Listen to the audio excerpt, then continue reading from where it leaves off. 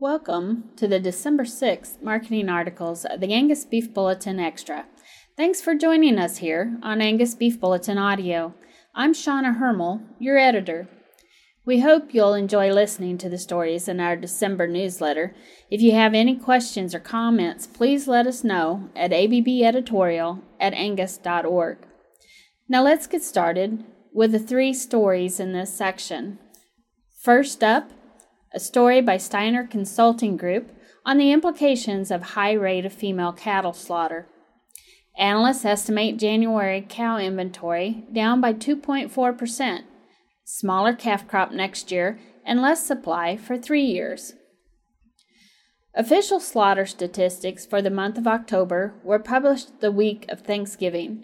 The data confirmed what we had gleaned from the weekly figures. Cattle numbers are big, for now, while hog slaughter remains under a year ago and will get smaller. We will focus on cattle today. Female cattle slaughter, in other words, heifer and cow slaughter, remains huge and a big contributor to the year-over-year increase in overall slaughter. In October, commercial cattle slaughter was estimated at 2.9 million head, up 52,000 head, or 1.8% from a year ago.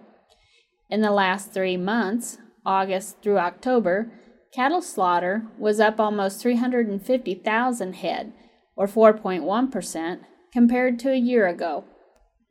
The increase in slaughter has been mostly driven by more female cattle, be this heifers or cows, coming to market. All year, we have noted the effects drought conditions and high feed costs have had on producer marketing decisions, and that trend has persisted through the fall. Heifer slaughter in October was 36,000 head, or 4.1% higher than a year ago. In the last 3 months, heifer slaughter increased by 193,000 head, accounting for 55% of the overall increase in slaughter. Cow slaughter in October was 602,800 head overall, up 32,400 head, or 5.7% higher than a year ago. The increase was due to more beef cows coming to market, up 35,800 head, or 11.4%, while dairy cow slaughter was lower than a year ago. In the last 3 months, total cattle slaughter was up 93,000 head, or 5.5% year over year. The increase in female cattle slaughter has accounted for about 82% of the overall increase in cattle numbers in the last 3 months. We often look at the ratio of female cattle slaughter versus total slaughter as a key indicator as to whether the industry is expanding or contracting. Month to month, the ratio will move around due to seasonal factors, so it makes sense to run a 12-month moving average to discern the trend. In October, the 12-month moving average of the female slaughter ratio hit 50%. The last time that 12-month average ratio got to 50% was in the 1970s. The high ratio has significant implications for the cow herd at the start of 2023 and beef supplies for the next few years. Figure 2 shows the relationship between the female slaughter ratio for the 12 months ending in October versus the cow herd on January 1 the following year. As expected, the relationship is relatively strong, and it has a downward slope. In other words, the cow herd will decline from 1 year to the next if female slaughter represents a larger share of the total slaughter. Based on the calculations of the last 30 years, we could see the January cow inventory down by 2.4% from the previous year. The July 1 cow inventory was down 2% from the previous year, and the ongoing high rate of beef cow slaughter and low heifer retention implies an even bigger decline in the cow herd when 2023 rolls around. That all but assures a smaller calf crop next year and less supply for the next 3 years. It is important to recognize that the shortfall in future production will be a result not just of the smaller calf crop, but also when producers decide feeder cattle prices offer enough of a return for them to start holding back heifers. It will be the combination of the smaller calf crop and higher heifer retention that will affect the future shortfall in production. As an editor's note, this article is reprinted with permission from the November 25, 2022 Daily Livestock Report published by the Steiner Consulting Group, DLR Division. You can find the graphs that go along with this article online at angusbeefbulletin.com extra. Our second article recaps the Capturing Value session hosted at the National Angus Convention by the Angus Link team. The title is Capturing Value, Genetics Drive Conversation for Profitability of Commercial Cattlemen by Whitney Whitaker of the American Angus Association. Commercial cattlemen are challenged by cost of gain increases, saturation of the market with black-hided cattle, and tight supplies. How can they stay profitable? Panelists of Angus Link's Capturing Value session hosted November 5th during the 2002 Angus Convention in Salt Lake City, Utah, addressed that question. Troy Marshall, Director of Commercial Industry Relations for the American Angus Association, moderated the panel consisting of Terrell Ostrom, livestock broker, Jordan Willis, cow-calf producer, Joe Goggins, Angus breeder and auctioneer, and Jed Keneally, Angus breeder and cattle marketer. Each panelist actively engages with the cow-calf producers, but also has a hand in other sectors of the industry. Regardless of position, panelists talked optimistically about the future, especially when discussing ways to earn more dollars for their calves. There are plenty of programs and opportunities, said Ostrom. I think there is a pile of opportunity, Keneally agreed, and the gap between good cattle and bad cattle gets wider all the time. Genetics are key. For those focused on raising good cattle, panelists shared ways those producers could earn more. For many of them, genetics were key. The number one thing to consider, said Goggins, is buying good bulls with genetic value. Those invested in the feeding industry, we know the people who buy good bulls, he explained. We know the people who have watched their P's and Q's as far as not only carcass, but performance and fertility and everything. Keneally said he takes those superior genetics and quantifies them through the Angus Genetic Merit Scorecard. Understanding exactly what kind of bulls those producers bought and how those cattle are geared, it's easy to make a connection and know where cattle would fit best, he explained. We work pretty closely with customers, so I don't know who else would be better versed to match cattle to buyers than the genetic guy in the equation, said Keneally. Willis said commercial producers have opportunities to capture more value if they start thinking about marketing. He stressed that marketing is what sets them apart on sale day. I think as cow-calf producers, we must put our marketing caps on, said Willis. We work our tails off every day doing the daily jobs, but when it comes to marketing, I think we fall short. Cow-calf producers need to find the right seed stock producer and build a relationship with them. Seed stock providers need to know what works and what we need in our operation, said Willis. Keneally advised producers to get behind a seed stock program that already aligns with their goals to help build consistency in their operation. Ostrom added that he purchases program cattle because of their consistency. The most predictable cattle I buy on an annual basis are cattle who have tied to a program year after year after year and are taking some advice and some counsel from the seed stock producer, said Ostrom. Flipping the script, seed stock producers can communicate with their customers to build relationships and help them be successful.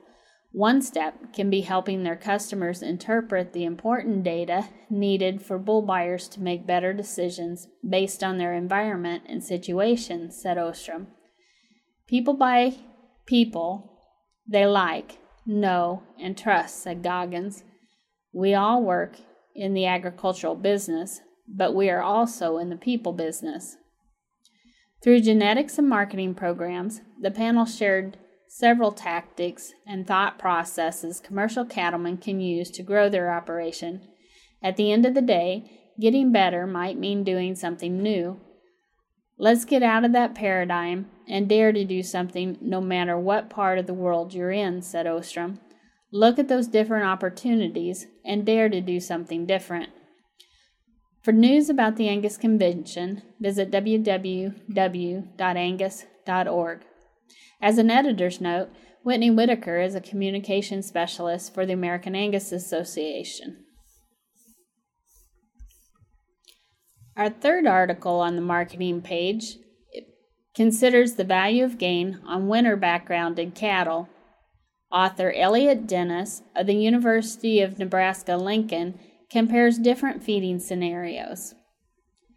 Cumulative national feeder and stocker cattle receipts are slightly lagging in both 2021 and the 5-year average of 2017 to 2021 at 12,098,700 head through October 21, 2022.